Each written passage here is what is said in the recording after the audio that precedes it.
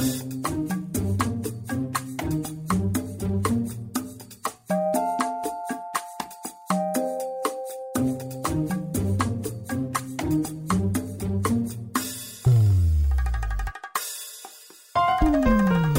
and welcome to the Gifted Life Podcast, where we have conversations about organ, tissue, and eye donation. You can always find us at thegiftedlife.org. I'm Lori Steele.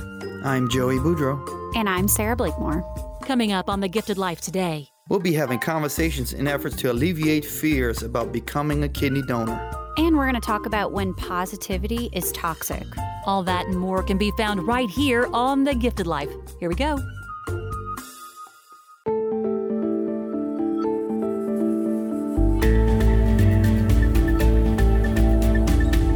Here on the Gifted Life Podcast, we are so pleased to introduce you to Amanda and Glenna Fry. Hello, ladies. Hi. Hello. You guys, it's a family affair for you in order to make life happen. We love that. We know that your stories are so unique, and you each have this pathway, and you want to use that to educate others, to inspire others, that it led you to create a nonprofit. We love that, and we want to hear more, but we know that it started somewhere. So, Glenna, you want to start us off and tell us kind of about the background and what led us to where we are today? Yes, I'd love to. So I am a nephrology nurse, and back in the 80s, I worked at Medical College of Ohio in Toledo, and I was on the transplant unit where we did, at that time, I don't know if some of you are older, but we had one-on-one nursing care where we would wear a mask and gloves and foot cover and gown and take care of transplant patients as they came out of surgery. And I kind of fell in love with nephrology at that time on the unit. And so that was my first experience with working with people with kidney disease. I also did hemodialysis during those years, peritoneal dialysis, and then the transplants. And that's what I loved the most, was just watching these people who were very, very sick, immediately with a new healthy kidney, feel better, look better, have more energy, and have like this new life. So over the years working there, I ended up taking care of someone who later became my husband's father. Well, he was always his father, but a long story short, his family had polycystic kidney disease. And so Bob has the disease. His father had it, his uncle, his grandmother. So both of his siblings have it. So with polycystic kidney disease, or PKD, each child has a 50-50 chance of getting the disease if one parent carries the gene. So what's been fascinating in his family is every child seems to have gotten it, even with those statistics. So we ended up getting married, and we had 2 children, and that was kind of a tough decision, but we ended up deciding, even with their risk of getting the disease, that we would still have children. So that was Amanda, and she's got a younger brother, Sawyer, who's 2 years younger than her. So eventually Bob's kidney function continued to diminish, and we're now, it was about in 2002 that he ended up going on dialysis for just a couple months and was being worked up for a living kidney through my niece. So my sister, her daughter Melanie, decided she wanted to donate her kidney when she was 20 to Bob. And so they went through the surgery and everything went well. Melanie has since been married and has 3 children of her own, and she's doing great with 1 kidney. I would have donated, except I was not a match. And so a few years later, the paired kidney exchange became available. And so that's when I decided that I always save my kidney in case Bob needed a second transplant. And we would do the paired exchange. Yeah, Glenna, mentions a kidney paired exchange and kidney paired donation. Of course, as she got into it in the early 80s, we were just kind of getting into the list, the wait list and things. And then kidney paired donation wasn't even a figment of anyone's imagination.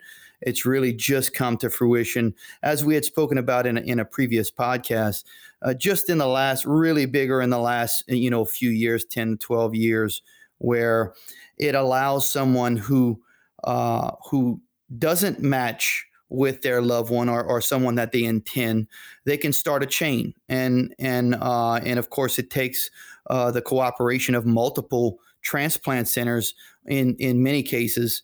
And what it does is you can, donate your kidney to someone in a different transplant center, and that person has someone that wants to donate but doesn't match, and they donate it to someone else, and then they keep on until the chain closes.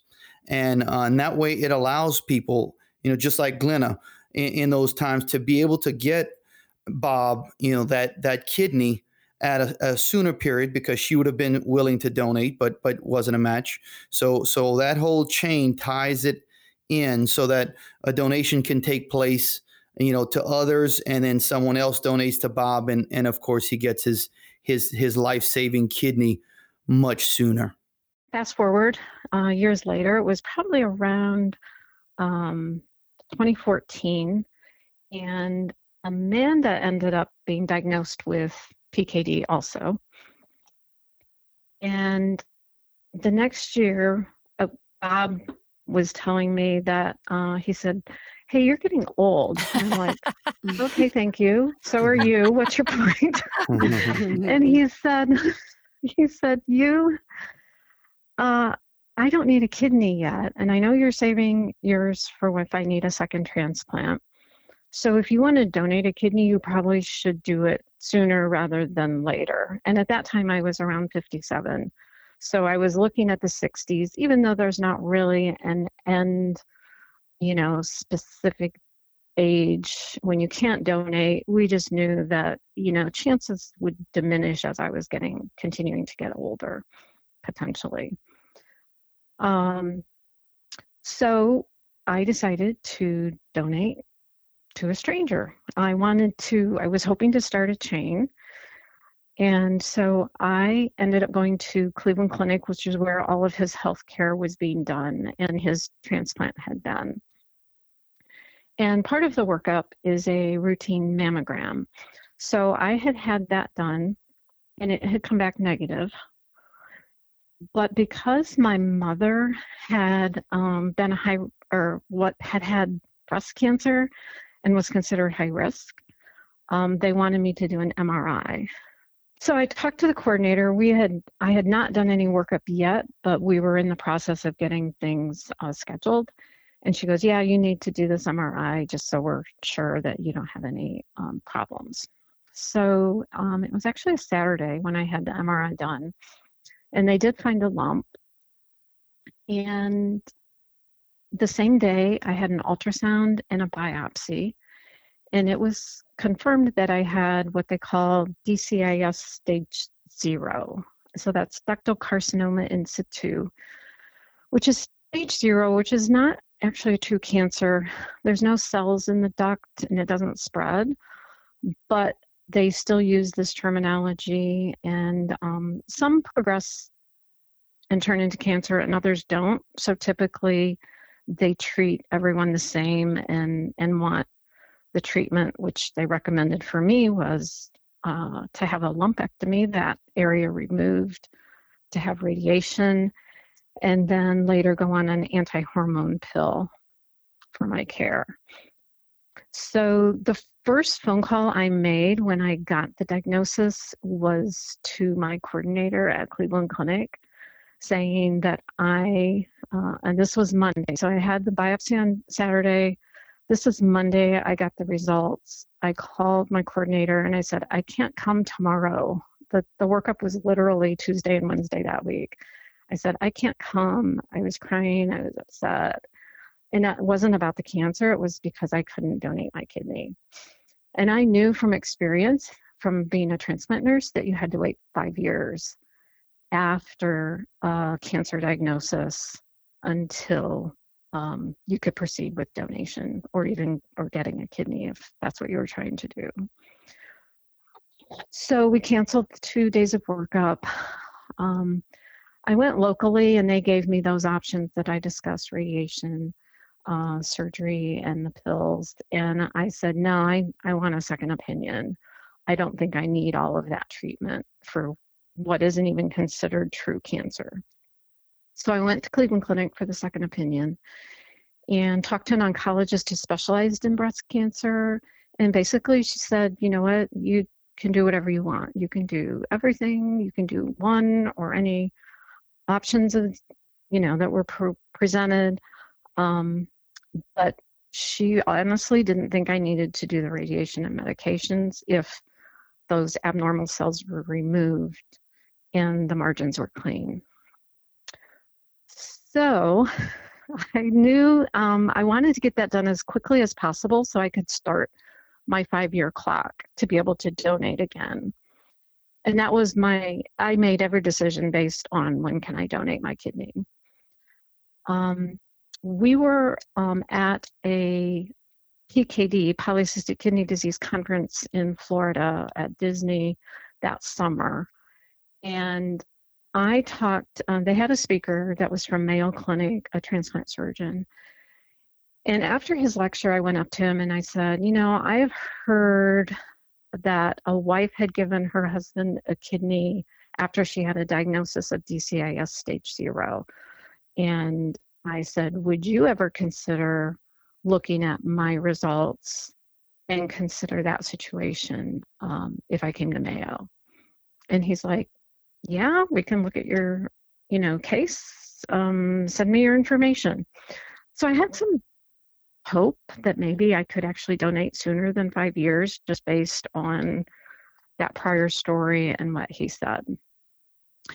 Since I'm in Ohio and Mayo is a distance away, I decided to go back to Cleveland and see if they would reconsider my case and not just use the policy as the standard, but to actually look at my information, my health, talk to their doctor who said, you really don't have cancer. This is, not active cancer cells.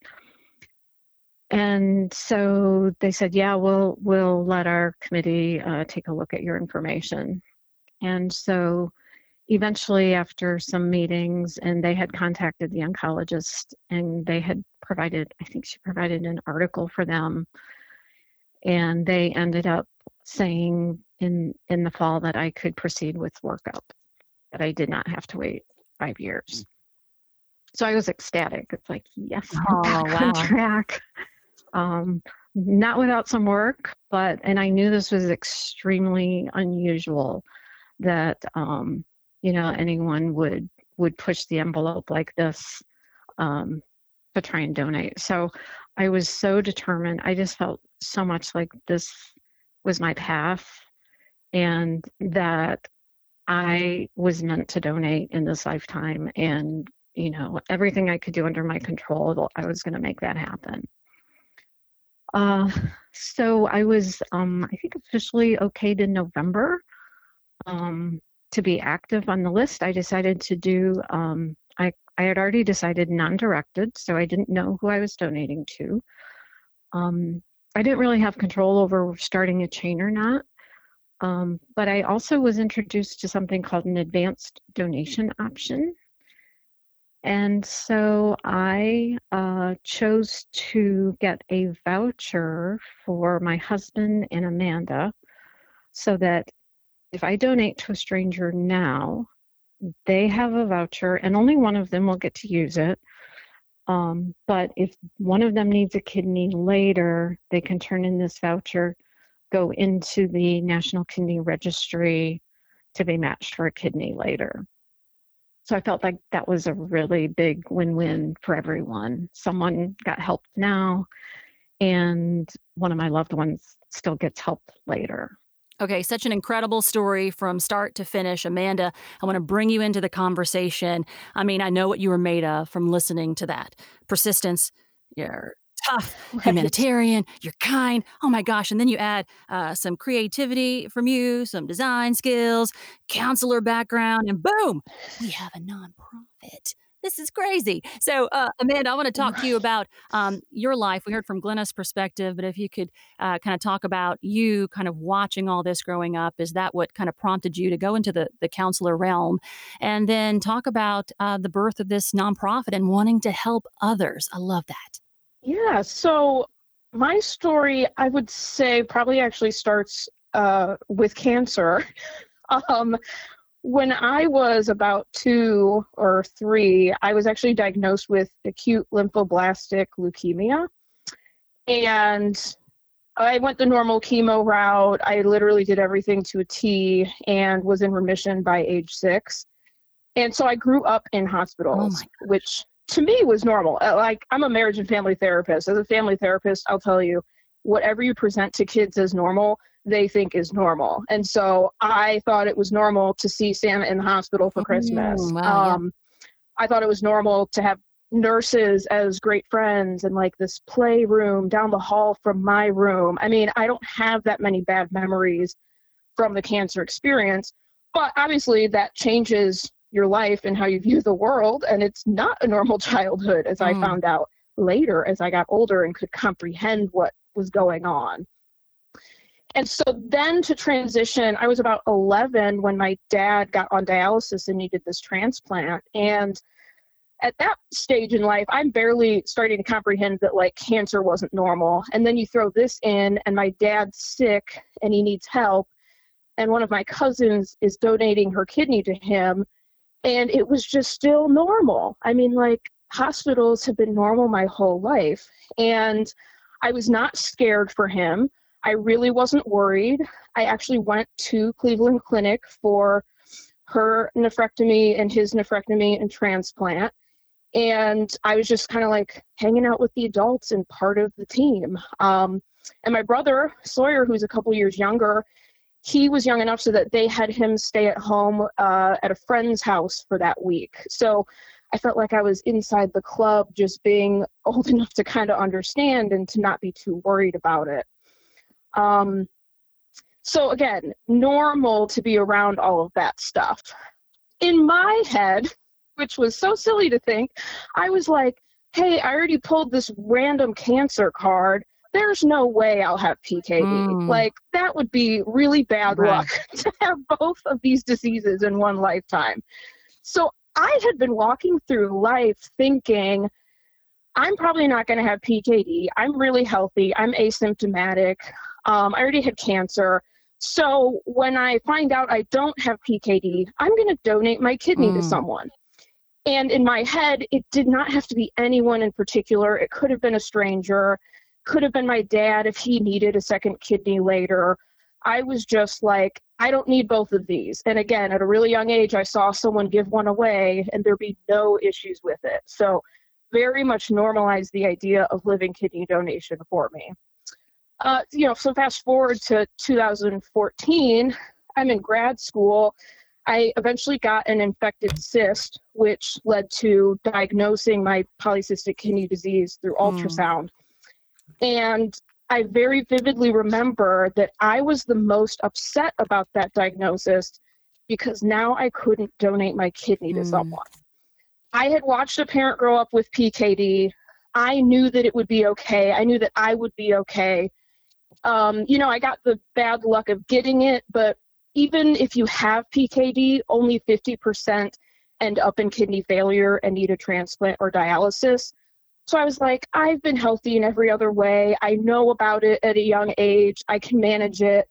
And, with taking some control, let's just, hope I land on the I don't need a transplant side. So that's my current game plan, is that I will be lucky enough to not need a transplant. So I've never really been worried about me or my health in like a very big or scared way. I'm also just low on fear in general. But it was just really, really upsetting that now I can't help someone else in this way. And because I had had a blood cancer, I can't donate my blood. I can't do a bone marrow transplant. With PKD, I also could not donate liver. Since I was a kid, I've actually just I go in cycles of growing my hair out really long and then chopping it off and donating it because that's the only thing that I can give because of all of my health stuff. So that was the hardest part of getting that diagnosis, and still is for me, which is never anyone else. Everyone else, they're like, oh my gosh, but your health, and are you going to be okay? And I'll be fine. I'm okay. But there are people right now who aren't okay, and it would just be so great to be able to help them in a bigger way. Well, so after Mom donated her kidney, we were kind of sitting around thinking, now what? Like, she has the stance of, she could donate 100 kidneys, she would. There's zero regret. Her regret is she wanted to donate to everyone, not just one person. And, she tells me over and over again, that was the hardest part, is that when you say yes to one person, you say no to everyone else. And so we wanted to help more people. And through her going through the living donation process, it became very clear that no one's really talking about it. Unless you have a family member affected by kidney disease or who has donated, or, someone in your close circle with one of those two things, no one's talking to the public about donating a kidney while you're alive. The process itself, we found out through her going through it, is not very user-friendly. I think we would have had twice as many problems if she wasn't already a nephrology nurse and kind of knew what to expect. I'm sitting here on the counselor side watching, thinking, this is not accessible. This is not easy. This requires a lot of problem-solving skills and networking and knowing how to advocate for yourself. And those are not things that we teach, especially depending on your class or your socioeconomic status. It's just not made for everyone. You asked about being a counselor. Has nothing to do with all the kidney stuff, actually. I don't know, when I was in high school and you're going through that phase of boyfriends, girlfriends, and all the drama and all the gossip and all the fighting, I would be watching on the sidelines thinking, can you guys just talk to each other? And that would clear up a lot of problems. I love natural born therapist. And so I'm actually a marriage and family therapist, and my primary specialization is working with couples. I very specifically wanted nothing to do with hospitals because I had had enough of them by the time I was an adult. I don't mind them, they're fine, but I did not want my job to be in a hospital. And so I work in private practice, and I really don't work with chronic illness or cancer or diseases. I just work with couples on how do you make your guys' relationship better and happier and more fulfilling. And I love every second of it, but it's really totally separate from all of this stuff, which is so funny because Glenna, it's like her whole life is kidneys. And for me, that was just not the dice I rolled. So yeah, my job is very separate from this nonprofit. I feel like I need to have coffee with you guys so your awesomeness can transfer to me. I love it. You guys are amazing. I love your story, and I love that you just are fighting for others. And we do want to tell you, we think that you might find this interesting, and our listeners too. On episode 87 of The Gifted Life, if you have time, check it out. But Jennifer David had phoned in, and she said that she was thinking, I'd like to do something nice. I'd like to donate a kidney. She was looking for information. She was struggling to find information. She happened upon our podcast. And once she learned some of the facts, just folks having conversation, the normalcy of it, she kind of figured out, the method to be able to go about it. She went through with it, and she helped an anonymous stranger, just because it was the right thing to do. And we think it's great. So you guys and your nonprofit, you can find it mykdc.org, Kidney Donor Conversations. We think you're right on target, guys. So tell us a little bit about the mission and what you're hoping for it, and a little bit about it. So we provide education and support about living kidney donation. As a nephrology nurse, I always thought it was odd that our local Life Connection of Ohio only talked about deceased donation. And it always kind of confused me, like, where's the group for living donation? Like, I just remember thinking that over the years. And so that's what this feels like to me, is part of that other half of, we've got great networking across the United States about deceased donors. And our message is you can be a deceased donor, register on your license, and be a living kidney donor. You can do both. It's not an either or, it's an and. And so the more we talk to the general public about living donation, it's not in a pressured way, it's in an educational way. And we don't know who will be, tapped on the shoulder to say, wow, I think maybe I want to donate my kidney. And so our goal is just to have conversations, and the people will figure it out themselves. And so that's really our mission now, is how do we educate them on the options and the risks and the benefits. And if no one else is going to talk about them, we will. And one of my goals with this nonprofit, I grew up with this huge medical family, and I understand pretty well the medical terminology and how the healthcare system works and all of that. But like my clients at my counseling job, they don't understand it, and the terminology is confusing, and it's not made for a lay person to understand. It's not made for a high school grad to understand. And so one of my huge goals with this nonprofit is to make this super accessible to everyone, not just people of a certain status or education level, but anyone who wants to donate. Most people have a good kidney. Our bodies don't discriminate in the ways that we as a society and culture might. And so how do we make this easy for people? How do we really support them? How do we encourage them if they're interested in a way that the healthcare system isn't necessarily designed to do? And it also helps my mom. We have many, many conversations when we're putting together videos or education or handouts of, well, how can we make this easier? Okay, that's easier for you, but how could it be easier for anyone on the street who doesn't know what a nephrologist is? And that's an interesting challenge that we have, that we are constantly taking other people's info and translating it to be easier and easier and more simple and more fun and just more accessible at large. Guys, we could sit and talk to you guys all day. Obviously, you've walked the walk, you talk the talk, and now you want to help others. And we just love that. So Glenna and Amanda, thank you for taking the time here on The Gifted Life. We'd love to have you back. We know that you're doing amazing things with kidney donor conversations. If you guys were moved or inspired to register, you can do that at registerme.org to sign up as a organ, tissue, and eye donor. And if you want to find out more, you want to connect with these ladies, you can do that at mykdc.org. That's mykdc.org.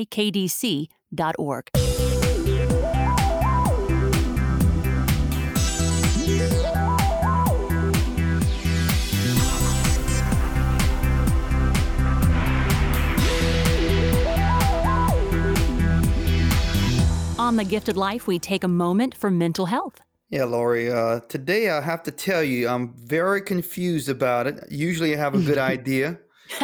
Today's topic is toxic positivity. Ooh. Now, I'm curious now, Sarah, what you got? Tell us more. So what we're going to talk about today is toxic positivity, which I know is confusing, but essentially what it is when you are toxically positive, it means you're being overly excessive and ineffective of a happy or optimistic situation. So you're denying, minimizing, and invalidating the genuine human emotional experience. My eyes are really big right now. Whoa. Yeah. That was So a can lot. you give me I want an example, because I may Yes. be falling into this. Yes. So Yes. I will, because this is something I do feel very passionately about as a mental health professional. I think a lot of times people's answers to you are to just be positive, which isn't very helpful. It's when you're denying all of your negative emotions.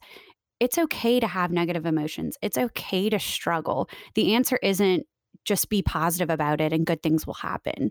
Sometimes that's not helpful in a real life situation, So when you deny your negative experiences, it invalidates them. So like when your ex gets engaged or something like that, and then you're on Facebook say, yeah, woo, it's so good for you. That's a little Right. overboard. Is that what you're talking about? Yeah, Am I on the that's same not lines?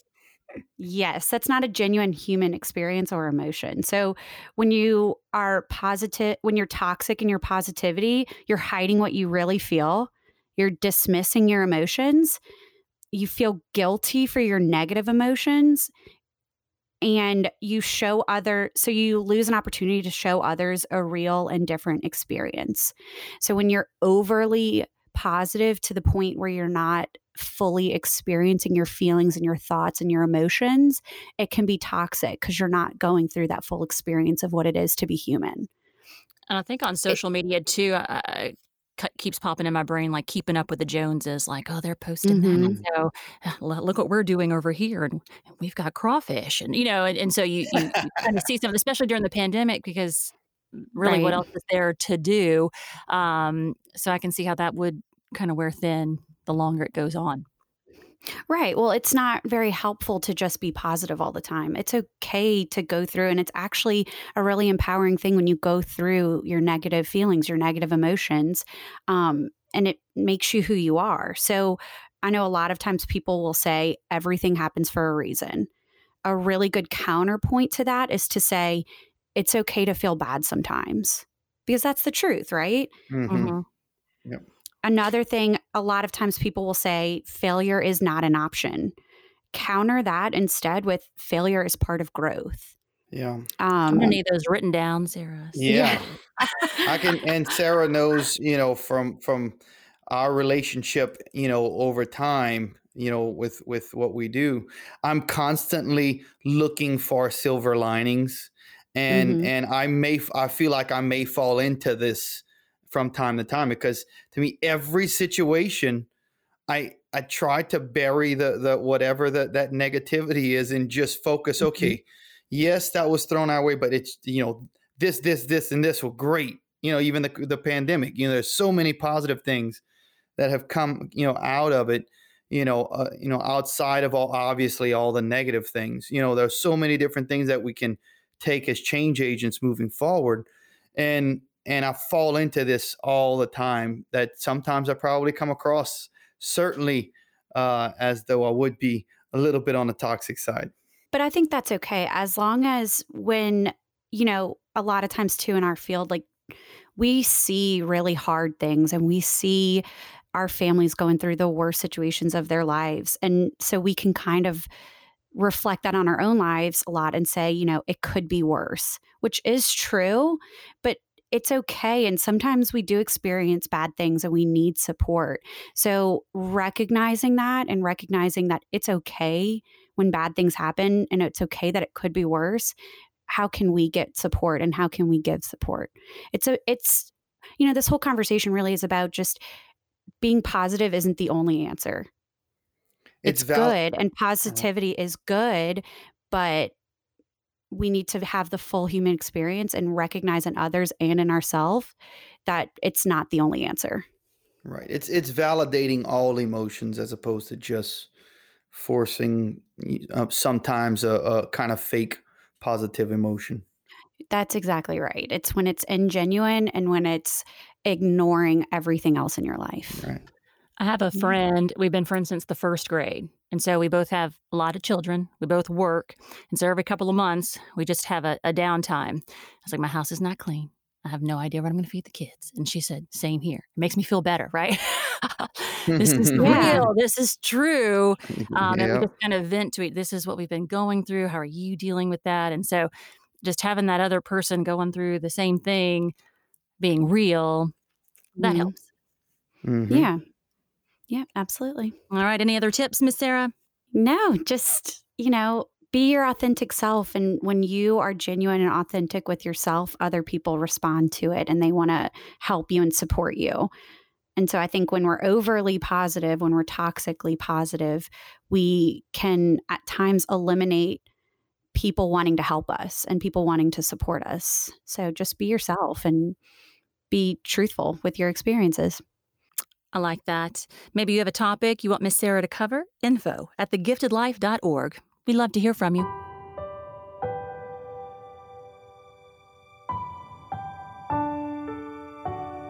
In every episode of the Gifted Life podcast, we honor a hero.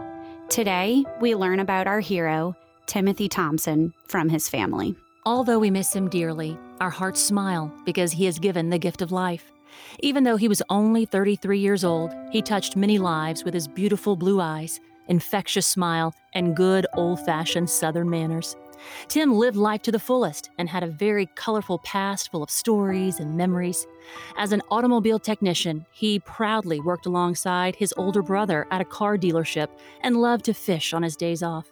If Tim could talk to us now, he would say that he is proud of being able to help others. He truly is our hero.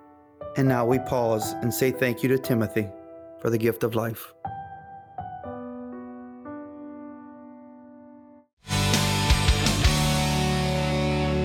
In our question and answer segment, where do I go if I'd like to donate a kidney to someone in need? It does not need to be someone I know.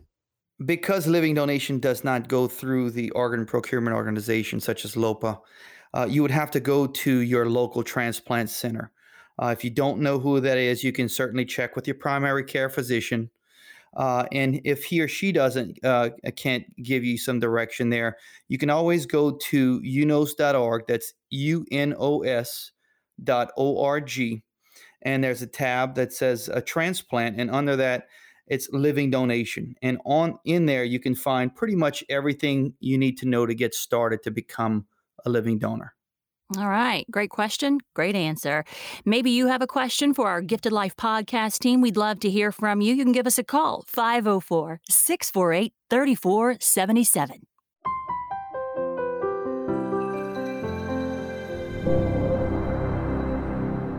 And that'll do it for episode 137 of The Gifted Life. Yes, thanks to Ms. Glenna Fry and her daughter Amanda for coming on and sharing and inspiring their persistence. I mean, it was so impressive to listen to all the things that they have both gone through in their life and still come out swinging, still come out trying to do more. It's amazing.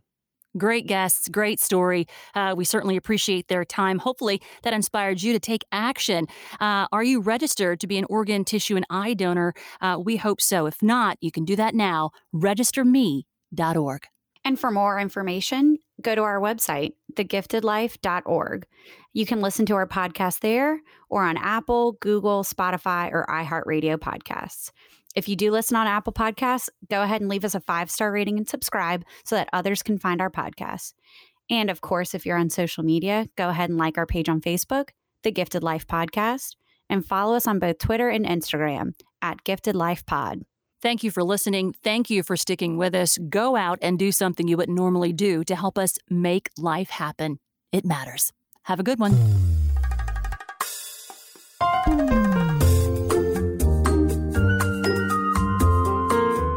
This is a production of LOPA, or the Louisiana Organ Procurement Agency. The Gifted Life is hosted by Lori Steele, Joey Boudreau, and Sarah Blakemore. Our executive producer is Kirsten Hines. Producer is Shalon Caraway. Intern is Rebecca Ranum. And we are recorded, engineered, and mixed in our Covington, Louisiana studio by Troy Perez.